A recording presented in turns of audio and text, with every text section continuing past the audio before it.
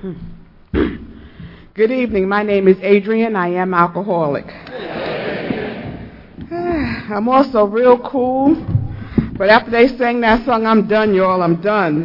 Hillary, thank you. That's the song that always touches my heart. And I'm finished. I'll see you all tomorrow. No.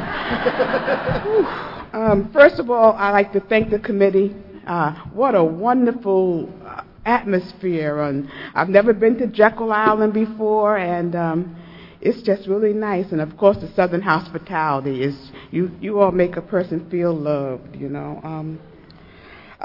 We've had Tom spoke last night, and I happen to know Tom from my years during at the General Service Office.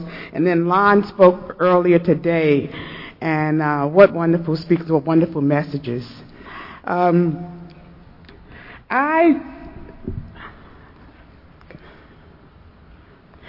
I retired from the General Service Office last year, November 15th, 2013. That was my last day.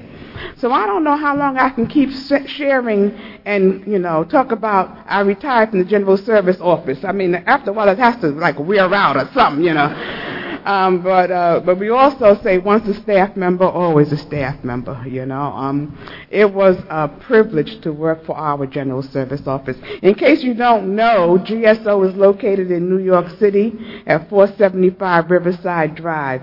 And it's there that we serve the fellowship.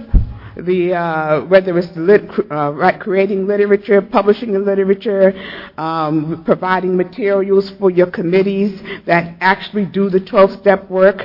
A lot of time is spent on making sure that you have what you think you need to do the work, which is carrying the message, whether it's to the public information, cooperating with the professional community, corrections, and treatment facilities. We also have a lot of literature committees now and special needs committees. When I came to the office in 1996, there were no special needs committees that we knew about. So things change, and it's all about carrying the message wherever the still sick and suffering alcoholic may be. So I had been up at the office last week. Was that last week? Every 2 years, there's a World Service meeting. And that's really like a closed meeting of delegates from countries where they have a General Service Office. And they get together. They don't make any policies, but they come together to discuss how they can help carry the message in their countries better. And they share experience, strength, and hope. The meeting alternates between New York City and another country. So this year they're in Poland, so half the team is gone, and so they asked, could we come in, past staff, to kind of help out. And so I was at the office, and I mentioned that I was coming down here. And I said, is there anything you want me to say, anything you think the people need to know? So Clement, who's the newest staff member, is on the corrections assignment. And he asked me to bring these forms, the corrections correspondence forms, because we really need men to write to the inmates. So I bought the forms, and I'm going to I have them available. You can also check with your corrections committee, because I think they do have a display here. Please, if you have the time, you can write to inmates. You can write to 2 of them. And just unashamedly and unabashedly, I'm going to do a little pull at your heartstrings, hopefully. This is the newsletter that is published for the incarcerated folks and for the committees to take into the prisons. And in this newsletter, there's excerpts from letters that are written to the General Service Office, either requesting to be a pre-release program, requesting to be part of the Corrections Correspondence Service, or requesting that an AA meeting be brought into the institution. So I have some of these, and in this latest issue, there's an excerpt that says, I'm really looking forward to corresponding with an outside AA member. The amount of knowledge I gained from the outside member's experience, strength, and hope is priceless, especially considering I'm in solitary confinement and I have no other access to AA besides my blessed big book and monthly grapevine. But the insight I get from the letters sent in from outside members is unparalleled. please bless me with an outside member to correspond with. I'm really looking forward to exercising this gift by sharing my experience, strength, and hope with someone, but most importantly, gaining from their experience, strength, and hope. Thank you. So maybe somebody might want to get one of those forms and help us out.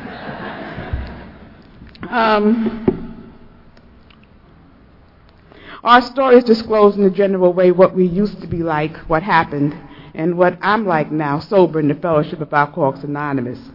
When I came to AA, I hear people share about they came here and they knew they were home. That was not my experience. I thought you all were a real pitiful bunch of folk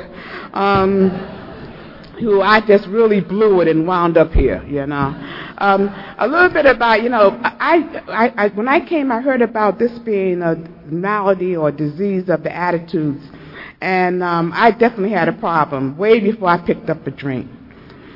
Somehow or another, it's always been about me. I was born like that. I remember my grandmother telling me when I was a child, she would say, Adrienne, the world does not revolve around you. So it must have been something in my behavior that warranted that kind of information that I didn't ask for. And then she would say, you can't have your cake and eat it too, which I really didn't understand, but that's another fellowship. What's the sense of having a cake if you can't eat it? Obviously there was something with this personality I had.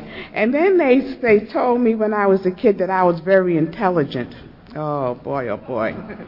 I was just born that way, can't help it. And so and somewhere along the line I just always felt like I had to have the answers. Because just in case you ask a question, I needed to give you a response. But what I discovered early on in my book of life that I followed was that if you was asking me the question, obviously you didn't know, so I could make it up. And so that was my rule of thumb. And I'm going to interject here, and I hope I can get back to this because the mind gets a little different when you get older. I was at a brunch today, and it was a lovely house. Now I told you I'd never been to Jekyll Island before, right? And it was just lovely, and there was this like fence, but it was wired or something, and you could see through it, and there was this land. And I told somebody, they're growing stuff over there. Look at that. I bet they're growing some vegetables and some fruit. I was into talking about what they were growing in this land that had this fence on it. So later on, we were inside, and we're talking to people, and I'm talking about the growing, and what you growing back there? And they're like, that's like state property. We can't grow anything on that land. I said, oh, well, I've been telling people that that's what you're doing, and now, when I came there, I heard people say about alcoholics, a liar, thieves, cheats, and I was like, not me. But I don't know why I got to make up stuff just to be making up stuff. It sounded good at the time. Nobody else said anything when I said they were growing stuff back then. Then I was going to start, I thought you were growing peanuts and peaches. I don't know what you'd be growing back there.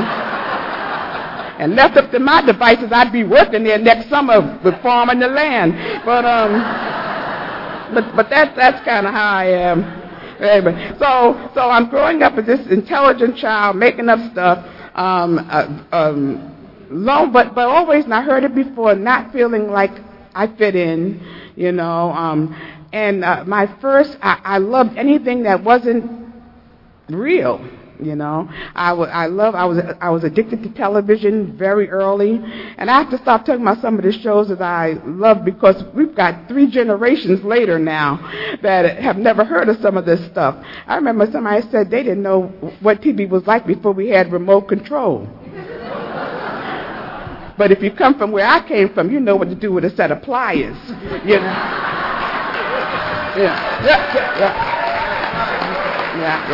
That's when you broke the knob on the TV, and you had to turn the channel somehow, so you kept the pliers, set up things over there. And so I'm knowing everything and brilliant. And I didn't drink. Early on, I saw what happened when people drank. My grandfather, I lived with my grandmother, my grandfather, and my mom. And my mother and father had separated after I think they were married like 2 years. He got drunk. She hit him in the head with a frying pan. That was it.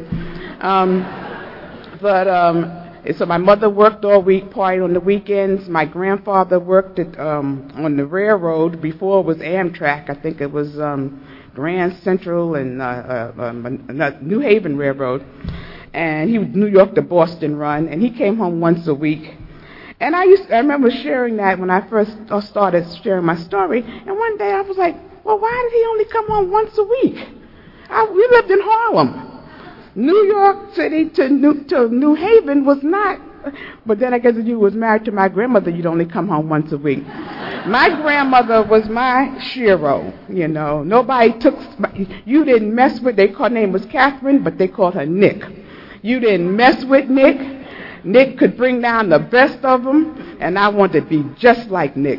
But when I was 15, my mother died, and when I was 16, my grandmother died.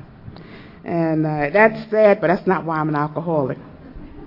You know, I just want that to be the reason for it, but, you know, mental obsession, physical compulsion. When I pick up a drink, something happens to me.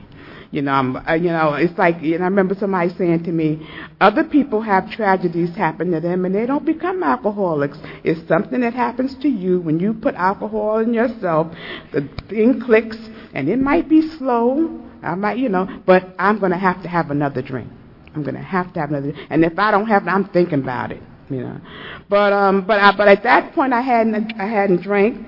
And by then, I went to live. My mother had one sibling. It was my uncle. Now, y'all got to follow this real closely because people tell me I confuse them with this part. Now, my uncle, I will hereto refer to as my dad because he was my dad until he passed away about 5 years ago.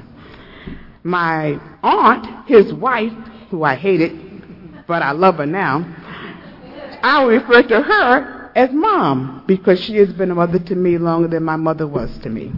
Okay, we got that straight now? I had people come up to me after, well, I thought you said your mother was dead. Who was that you was talking about? So we've had this clear now.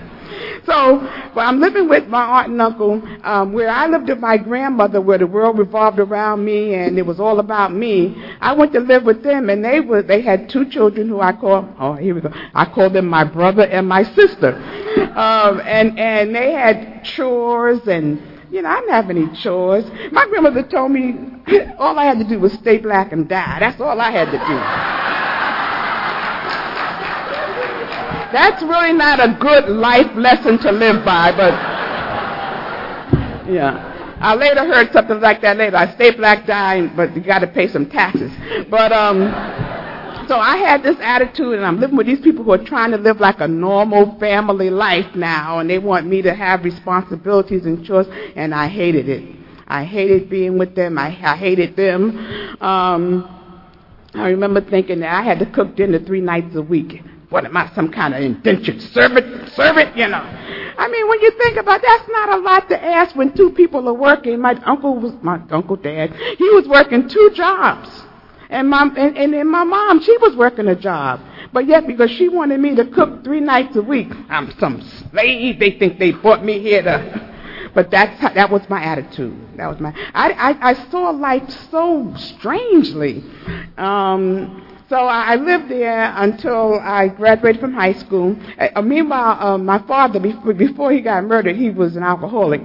I can't. Well, I put it. He worked for the post office, and he was fired for drinking.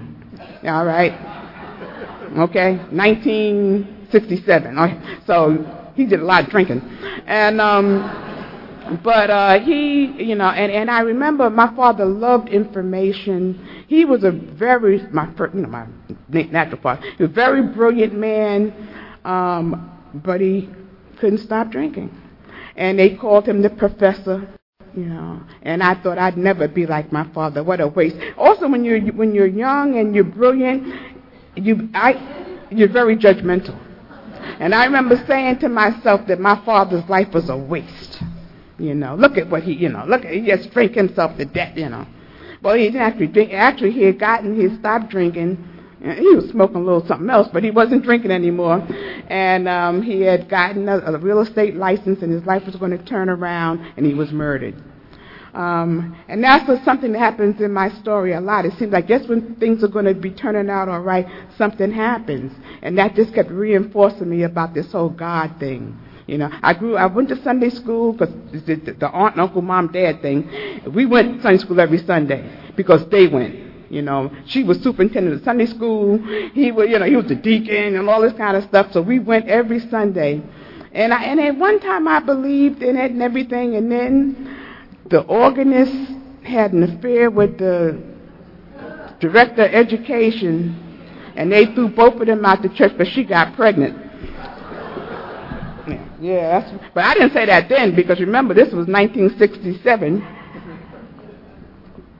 People just got to be people. I don't know why you just got to throw them out of the church. The church should be opening their arms to them. I was pissed off, But then again, what did I know? I was 16 years old, but I knew this was, and when I got out of there, I was never, that was one of the first of many never statements I was to make. I was never going back to church. So I couldn't wait to get out of high school. And I decided to go to college because I was smart. That's it. Someone said, why you would go to college? Because I'm smart.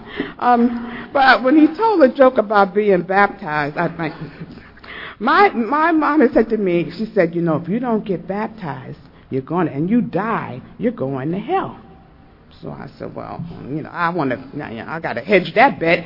So I decided to get baptized because it had to be a public confession. I was 16 years old. And I guess it should have been a very spiritual experience. My sponsor says the only thing that happened to her when she got baptized is she came up wet. But I was so self-centered, and I didn't think I knew what self-centered meant, but I know what they made us put on. You had white sweat socks, a white robe, and in those days, I don't even know if we got Spanx now, but in those days it was a long line bra, Playtex, long leg panty girdle underneath the robe, a white bathing cap. I'm looking like Orca. That's all I could think of. And we were in a pool with the minister with these fishing boots that come up to your thigh. I was not feeling this at all, But I said, just in case I drop that, I ain't going to hell. So, it was terrible. It was terrible. But that was that experience. So I thought that insured me from going to hell. So I went away to college, and so I hadn't really started drinking because, like I said, I saw what happened with my dad, my grandfather, and then they would have a little get-together. Him and his brothers would start drinking, and then somebody would bring up something that happened 20 years before that, and then they start fighting, then they start cussing, then they start crying, then they singing spirituals. So I saw... and this would happen over and I said, why do y'all keep bringing up the fact that Uncle John did? But that's what they did. And so I was never going to be like them, And so I went away to college, and of course when you're brilliant, everybody has to know how brilliant you are, and everybody has to know how you feel about things, so you tell everybody about what you're going to do and what you're not going to do. So I was never going to smoke, I was never going to have sex before I got married, and I was never going to drink. Well... sobriety date, October 29th, 1984. I was not 19 when I got sober. I was 33. And I've never been married. You all put that rest of that together. And I'm a woman and I'm an alcoholic, and all that comes with that. All of that. Things I wish I had been in a blackout for, but anyway. Anyway, so I picked up this drink, so I told everybody what I wasn't going to do. And after a while, they give me a surprise birthday party. And they're passing around the drinks, and It was just that simple. It was like, okay, and I took my hand out, and I saw people kind of looking like, she don't drink, what's she doing? And I drank that drink, and I tell you, I can still remember, I got taller. I lost about 20 pounds. I didn't need glasses for about 5 minutes. And if I thought I knew everything before I picked up that drink, I knew everything when I picked up that drink. And I began helping people. I've been helping you fix your life. I was solving problems. I was like magic, And I tried to capture that feeling for the next 15 years. I drank for 15 years. And it's my story, and it's what happened to me. And alcohol was not kind to me, but I didn't care. It made me sick, but that was the price I was willing to pay. So and what I did is I learned how to throw up without getting messed up. Certain angles, certain trajectory you had to stand. You had to take your glasses off. Don't want to get glasses, or you don't get stuff on you. And then when you finish, you go back into wherever you're drinking, take something straight, push it around, drink, and you're ready to go again. I was willing to give up a lot of stuff for what alcohol did for me. And it just made everything all right. I remember it seemed like I had never been able to breathe until I took that drink. And I was able to take that breath.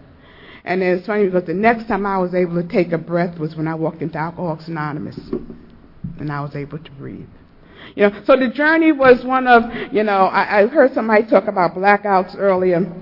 I didn't know they were blackouts. I thought it was magic. Because I would be at the party or something, and somebody was laughing because I was talking about finger popping. I guess y'all don't finger pop no more, but I'd be getting down, I guess. And the next thing I know, I'm home. Ta-da! Yeah. That's pretty cool. I didn't have to worry about how I got home, to draw. I didn't have to worry about none of that stuff. It was just magic.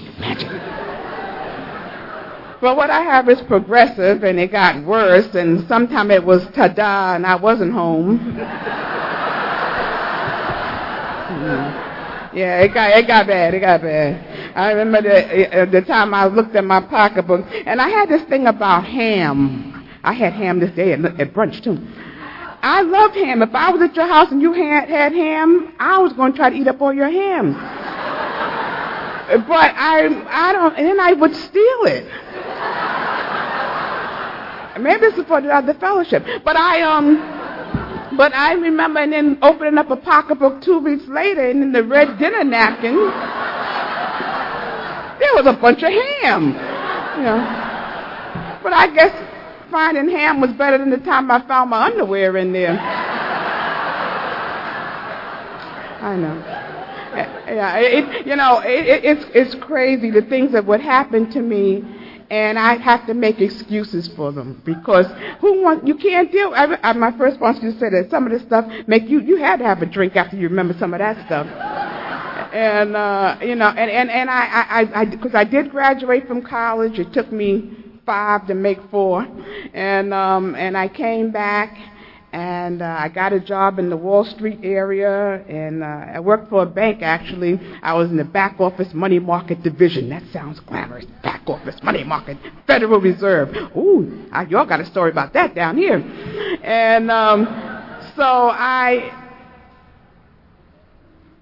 was doing that, but I was drinking and using other substances by then, and it was crazy, and I think that the unacceptable became acceptable. I thought I had a urinary problem, infection or something, because I peed on myself a lot. I just did, and it's amazing how that stuff can become acceptable. And then people would say to me, because I still don't drive, I still don't have a license. I did have some permits, and my brother said, Adrienne, the purpose of a permit is to get a license. I didn't get that memo. I just kept getting permits. But I never drove, so people would have to take me home, and I remember people would say, Adrienne, please don't pee in my car today, I mean, and on one level, I was a little embarrassed, but on the arrogant, crazy, drunk level, it was, I peed at better cars than yours, And I look back and I can remember that look people give you too, like what's wrong with you, what's wrong? What's wrong? So that's how I was living, and I still had the job barely.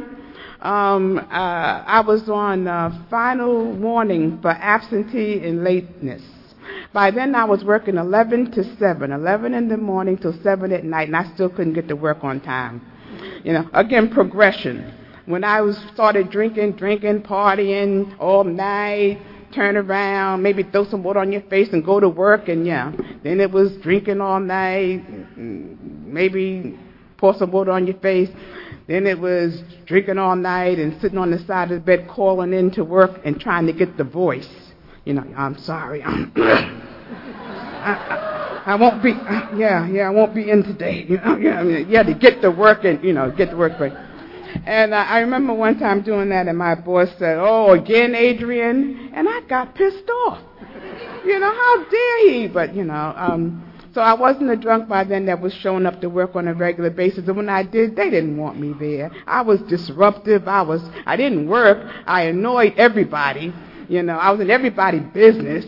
It was, I complained about everything. It was terrible. Somebody said I had a job, but I didn't do much work there.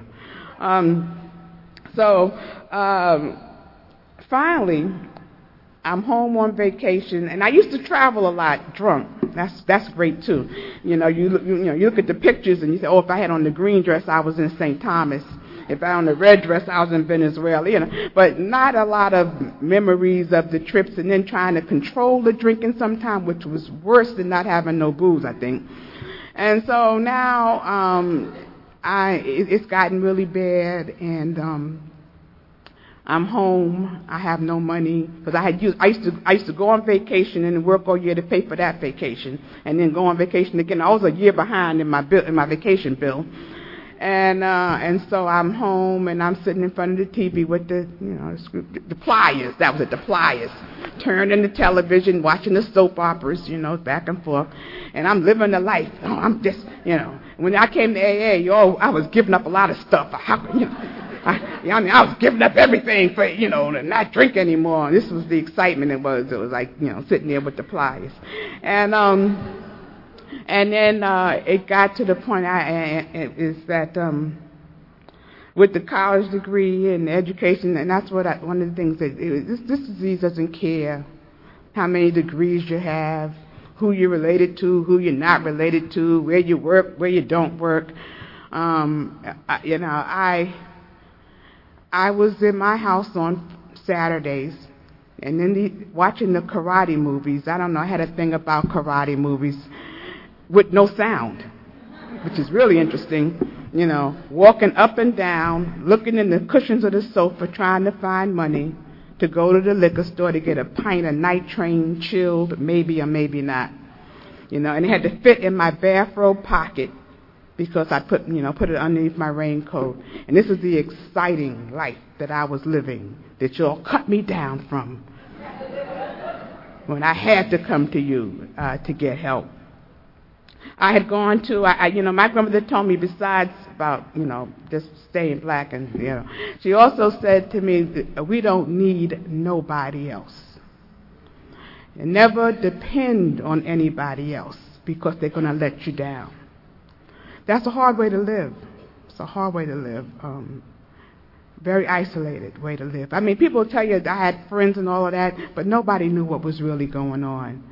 Another illustration was now I'm peeing on myself. Now I'm cool, right? I'm cool, but I'm getting these crying jags. I just start crying. I mean, almost not as cool as it was over here. The nose running, my head is in somebody's lap, and I'm crying, and people are saying, "What's wrong, Adrienne? You help everybody else. Why don't you let us know, what's happening?" And I didn't know. And then the next time I see everybody, nobody mentions it. Yeah. So now it's gotten worse, and I go to the EAP, the Employee Assistance Professional, and he gives me a book. He asked me about my drinking and my use of other substances, and I lie, and he gave me a book on women and alcoholism. I take that book home, and I thumb through that book because my grandmother didn't raise an alcoholic. I was too intelligent to be an alcoholic. My problem was I didn't have a master's degree. My problem was my job did not appreciate me, and there were no decent men left in America. That was my problem. Yeah. So that was in August of 84. By October 84, I was done. I remember speaking somewhere, and somebody said, "Well, did you know it was really over?" I said, "No, because I probably would have drank a little bit more if I had known that was it." But I'd been out drinking. I was in and out of the blackouts. At one point, I was following the booze. You people talk about what they do when they're following the drugs, but I was following the booze, and that led me to enough places that's enough for me. Whoever was buying the liquor, we went to some place on 42nd Street when it's not like it is now.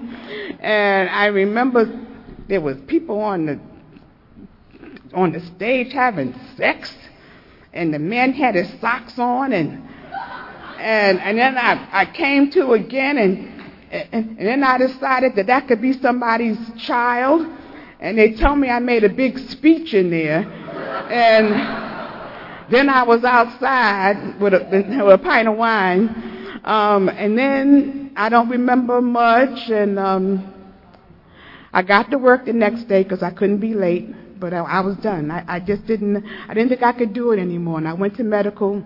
That was a little trick I had to go to medical and sleep it off, And I went up there and I started to cry. Like I said, I'm cool. Never let them see you sweat. And now I'm in the medical crying. I'm in the medical of a leading financial institution that is no longer in business, but it's not my fault. But and those coincidences that are not coincidences begin to happen. My first sponsor, she just had a way with when she talked about AA. It was just so mysterious, Adrienne. There are no coincidences. That's God's way. And I'm like, why is she talking like that? But it really, sometimes I go do.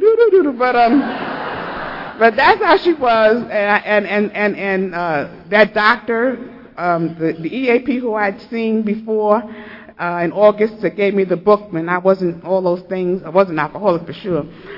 He happened to be there. It was his day off. And the doctor said to her, "John," I still hear him say that, "John, do you want to speak to her? She reeks of alcohol." Now, I wanted to tell him that, first of all, I drink vodka and it doesn't smell. Yeah, we know that one. And especially if you'd wash every once in a while. But I lived alone, and I had seen Psycho, and I wasn't going out like that. And so I didn't bathe. What can I tell you? And my mind was that you all were so stupid. Oh, yeah, and the world was stupid. Oh, the longer I drink, the stupider the world got, And y'all were too stupid to know that I wore the same thing 3 days in a row because you were stupid. Yeah. Oh, gosh. And so and he came over to me and he said to me, "Adrienne, are you ready to get some help?" And every fiber in my body wanted to tell that man to get away from me. My grandmother said, "I don't need nobody and I don't depend upon anybody." But what came out of my mouth was yes. But if I knew he was talking about drinking, that might have been a different story. But I said yes. And I went to an after-work treatment program. And it was there that I learned about alcoholism. And I was doing real good. And, we'd go in the classroom, and they'd have these 12 steps hanging from the wall, which I assumed it was left from the previous class by mistake. It wasn't for us, And so part of that program was they told me that I could not stay sober without Alcoholics Anonymous. So I came to y'all. Because for the first time in 15 years, I hadn't been drinking. And not only had I not picked up a drink, I didn't take any cough syrup for my nerves. You know, that helps you with your nerves. NyQuil, something like that. You got nerves. When I didn't drink, my nerves got bad. So I had to drink cough syrup. So, but no cough syrup, no nothing. And I thought, well, if that's what it takes to go to Alcoholics Anonymous, whatever that is, with my brilliance, you know, whatever it is, I'll go. And so I came to you all, and one of the things they said, you know, get a sponsor and get a home group. Oh, gosh. So the group, I go to this group. My first home group was called Old Parks Locating in Brooklyn, New York. And they used to call that the Paris Island of AA. You know, it was boot camp and all the hopeless cases. People would bring in, and just like you heard when you get drunk and people would take you home and knock on your door, and when your mother or father opened the door, your drunk person would fall in. Well, they would do that at my group. They would just leave like drunk people at the door that I guess that group couldn't do nothing with and give them to us. And I went to that group, and it was not my kind of people. After all, I was intelligent. You know, this group, they had to have little signs all over the place. First things first. Oh, for God's sake. Of course, first things first. Yeah. And then, you know, they were just so excited about being sober, you know. What's your name? Adrienne. Hi, Adrienne. It's like, first of all, you all need to stop yelling. Yeah. And there was this one guy, every time he would say, how was your day today? I said, well, I don't. Did you drink today? You know, I said, if you don't. No, I didn't drink. Then you had a great day. And I was like, Yeah. Then I tried to trick him because I knew he'd ask me. So I tried to say I had a great day. Oh, it was so crazy. It was, yeah. And you know, and then they read how it works at every meeting, and they had 28 meetings a week, and I was there practically for almost all of 28 because I had nothing else to do. I'm not going to the bar anymore, you know. I don't have any children. I wasn't married, so I'm at the group. And I hated the end of how it works because, you know, I tell you about the God experience. I didn't do the God thing. I figured if there was one out there, it would sure help you, and I would suggest that you try it. Whether it was a synagogue, mosque, something, it probably would work. But I wasn't doing it. You know, after all what happened to me, I ain't messing with no God thing. However, I didn't talk too bad about it just in case, you know. So I've always been a hedge better person. But so I'm going to these meetings now, and I'm a kind of person, too, that I figure if I do everything that you say, right, and then if it doesn't work and I get drunk, I can be in a very mature fashion go, nah. It didn't work. So I made that group my home group. Don't drink, make meetings, and do something for Alcoholics Anonymous. That was the mantra. Don't drink, make meetings, do something for AA, you know. And if you keep coming and you don't drink and you make meetings, you'll hear that there's a lot more to that, more to this than that, but you just do this right now. And I came and I looked at those steps again that had been left by mistake in the treatment center when I was there. And it was God, oh, wow, anything that had God, no, you know, but I kept coming. One of my early responsibilities was I was chairing the third step. We had a third step meeting every Saturday morning at 11:30. And I chaired that meeting, and we read the step, and it really, really helped me, you know. And then, but I still was having a problem with this God thing. So on Sundays, we had an 11th step meeting at 11 o'clock. And I would go to that meeting and listen to people share their experience, strength, and hope about their spiritual journey.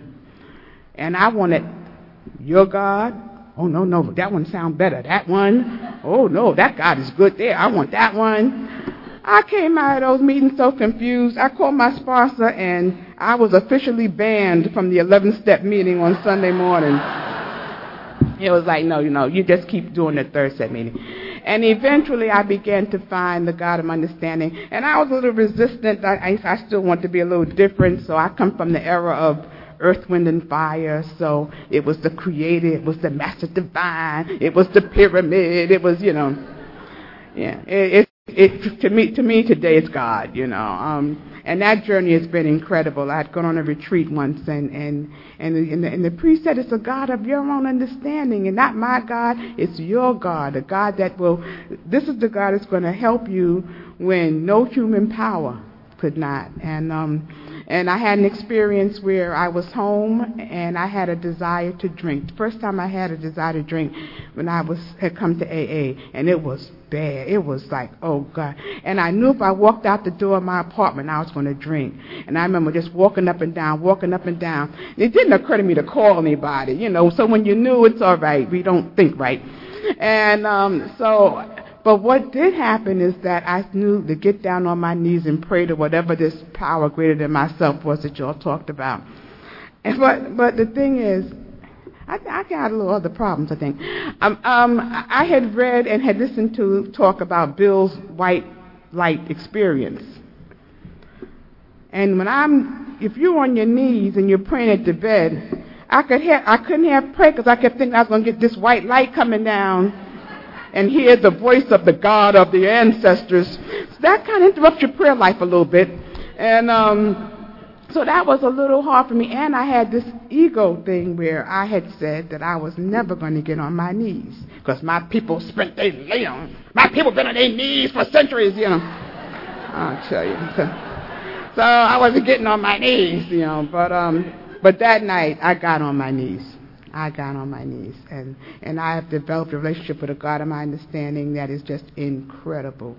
It comforts me. It gives me strength. It helps me be who I certainly wouldn't be, on my own devices. So I kept coming to meetings. I got involved. I had to do something for AA. At about 5 years, my sponsor stopped going to meetings. And she said to me a long time ago, she said, AA is not takeout. You got to go. And so when she stopped making meetings, I had to find another sponsor, and that was hard. But I did find another lady who's been my sponsor now for the past 25 years, one day at a time. And her sponsor is here and lives down here. Now, her sponsor says she's living down here now, but she's still from Harlem. That's my friend, Miss Evelyn. And But and it's just been an incredible journey. It has been incredible. The steps, I remember, it's the design for living. At first, I didn't embrace it. I just used it because I knew I had to in order to live and feel comfortable in my own skin. But they told me keep coming, and one day I'll desire to embrace this life and love this life and love every opportunity to take inventory. And I wish I could tell you that that's true. But what it does is keep me from doing some stuff so I ain't got to take inventory. Sometimes I don't care. I'm not supposed to keep my mouth shut. I got to say something anyway. And then I'm back taking the inventory, doing a ninth step. But it's given me the freedom to dream again, I had stopped dreaming, I mean, my biggest dream when I was a kid was I wanted to be a Mouseketeer. Yes, I wanted. And in those days, we're talking about the 50s, and I told my grandmother, I said, I want to be a Mouseketeer. And she said to me, go sit down. There's no such thing as colored Mouseketeers. And that was true. And I remember saying to myself that I would never tell anybody anything that I wanted ever again. And so I'm sober about, 8, 9 years, and my mom and dad, the aunt and uncle, they decided they're going to take my nephew down to Disney World. So I'm going to go too, So we go down to Disney World, and my poor nephew, he was only 9. I was like, come on, hurry up, we got to go. I had the thing written out every day, what we was going to do. We had to go to It's a Small World. We had to do this. And, yes, I got my ears, and they say Adrienne. So I became a Mouseketeer. And they say You can't have fun in Alcoholics Anonymous. I really didn't. My friend of mine, I have a traveling buddy over here. You can have friends, but sometimes your friends ain't people you can really travel with, or sometimes they can be real needy if you had that experience. I was in Paris one time with some people sober, and they wanted me to make every decision. Where are we going to go today, Adrienne? What are we going to do today? So in my mature way, I decided I'm not going to get out of bed and see what they're going to do. I was actually laying in the bed with the cover over my head, refusing to get out of bed, and they're sitting there like they had a wake. And I'm sweating, and it's hot underneath that cover, but I am not getting out of this. They're going to do something. Eventually, one left, then the other one left. So I thought, no, we can't travel together. But my buddy over there from Indiana, we travel together a lot, and we have from, and both of us sober. She's got 40 years, and as long as we both living, I'll always be 10 years less sober than her. And we've been a lot of places, and to afford you the luxury of traveling. And I was telling her last night, I remember when you travel so much, after a while you don't know where you are. You wake up, I kind of like that feeling still though. And we were in Kenosha, I think, for a mini conference, and she had come up from Indiana, I was from New York, and I wake up and I go, okay, where am I? So I'm thinking hard too. So I look at the ceiling, I go, that doesn't help. Probably a hotel, but I don't know where it's at. Right?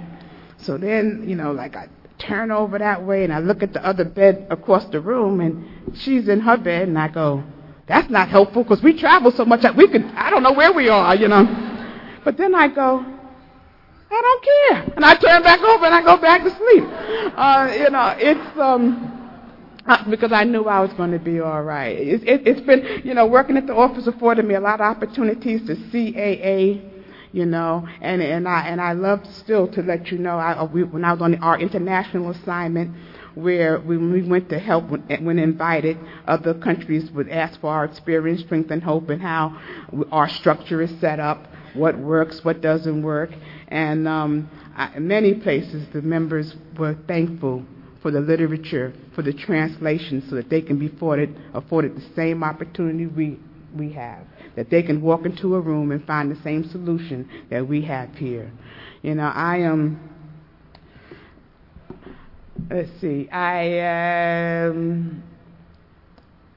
worked at GSO before I got there, somewhere between the bank and I wanted to make a difference in a child's life, so I became a social worker and officially could help people fix their lives, But social workers need a little help too. But and I love that. But I was working for the city of New York, and it got very political, and I volunteered with AA, and I was appointed committee member for the trustees for a board committee on cooperating with the professional community. And we went to the board weekend, my sponsor and I, and they announced that there was vacancies at the General Service Office, and my sponsor said, I think you should put in for it. And I said, no. See, when you're 10 years sober, you can say no. They don't listen, but you can say no. And, because after all, I was a social worker. I got my social work jacket. I got my social work T-shirt. I got social work.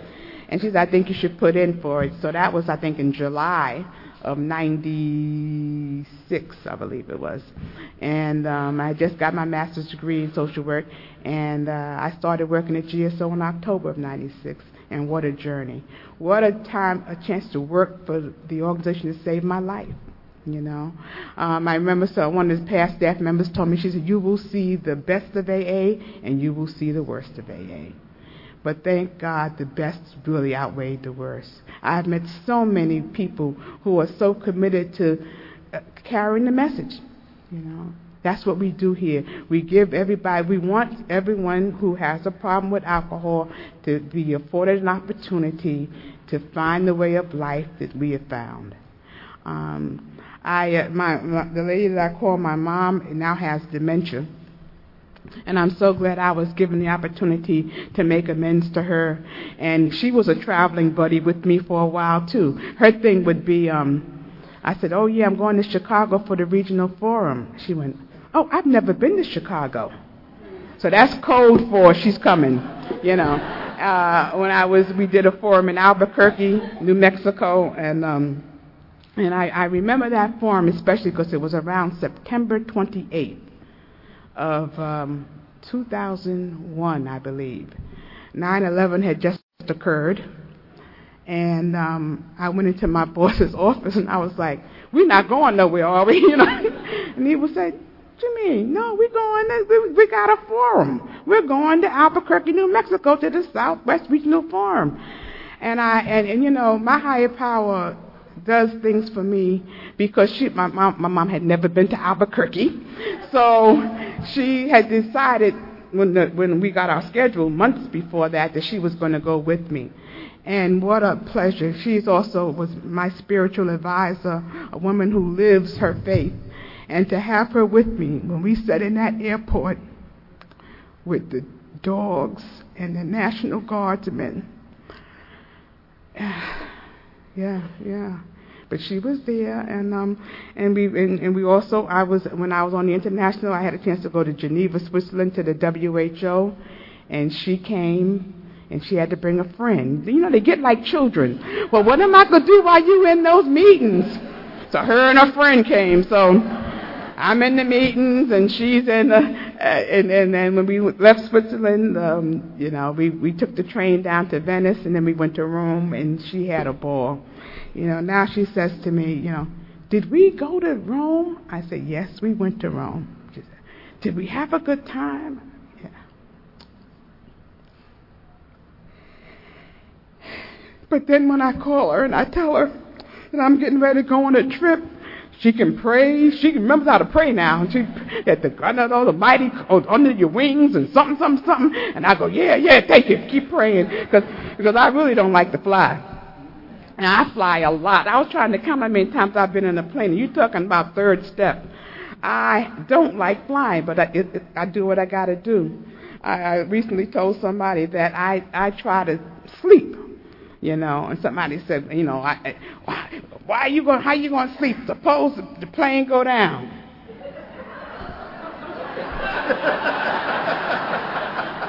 Either I'm going to see Jacksonville or I'm going to see Jesus. One of the two, but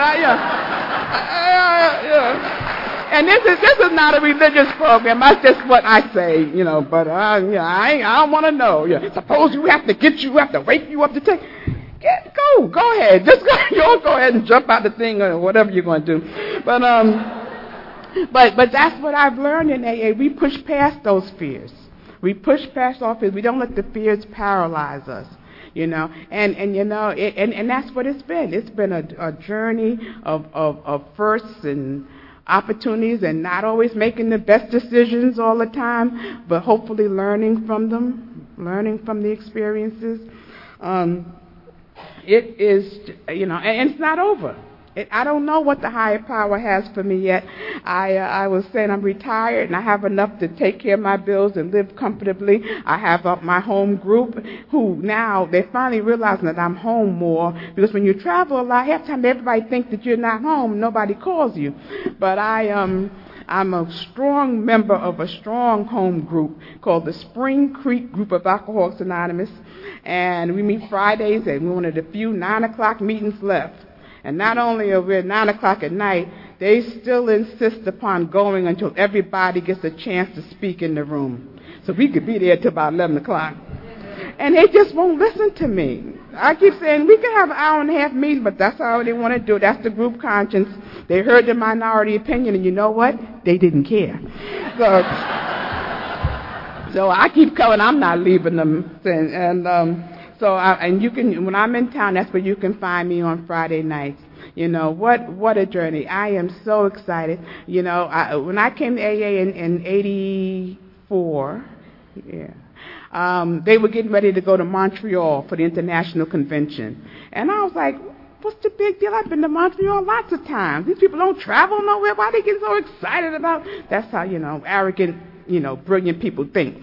You know, they don't go nowhere. What they getting all excited about Montreal?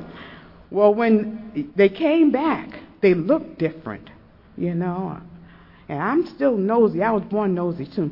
And I was like, I'm going to the next one to see what that's all about. So one day at a time. I said I was going to stay sober. I didn't care. I was going to the next international convention. And that was in Seattle. And I went.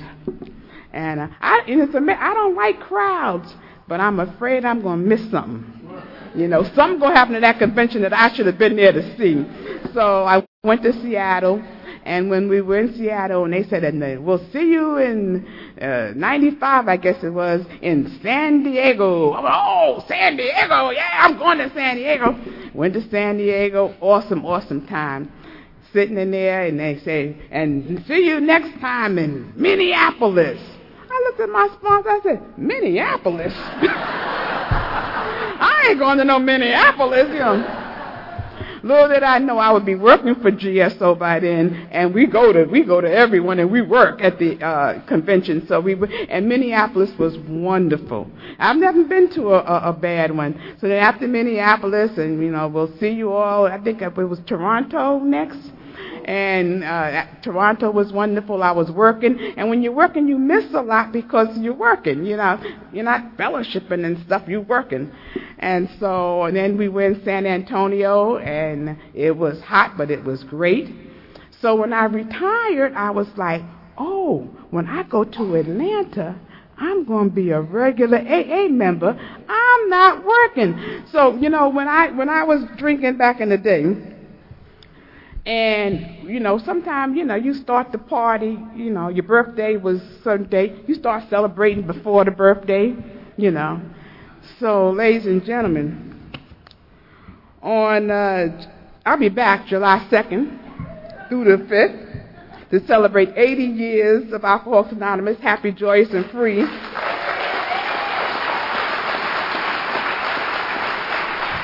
And I know we're going to have a good old time.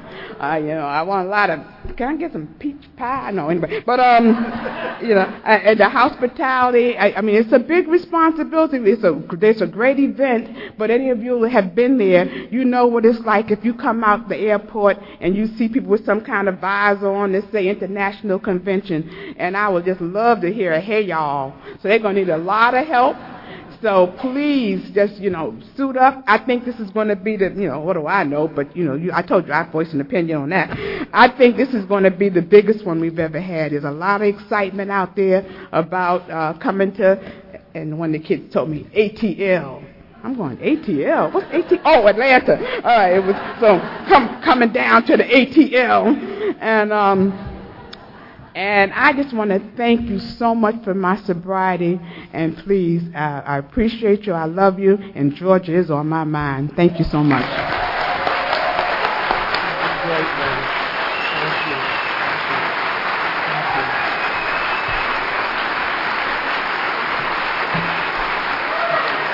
You did good. You did good.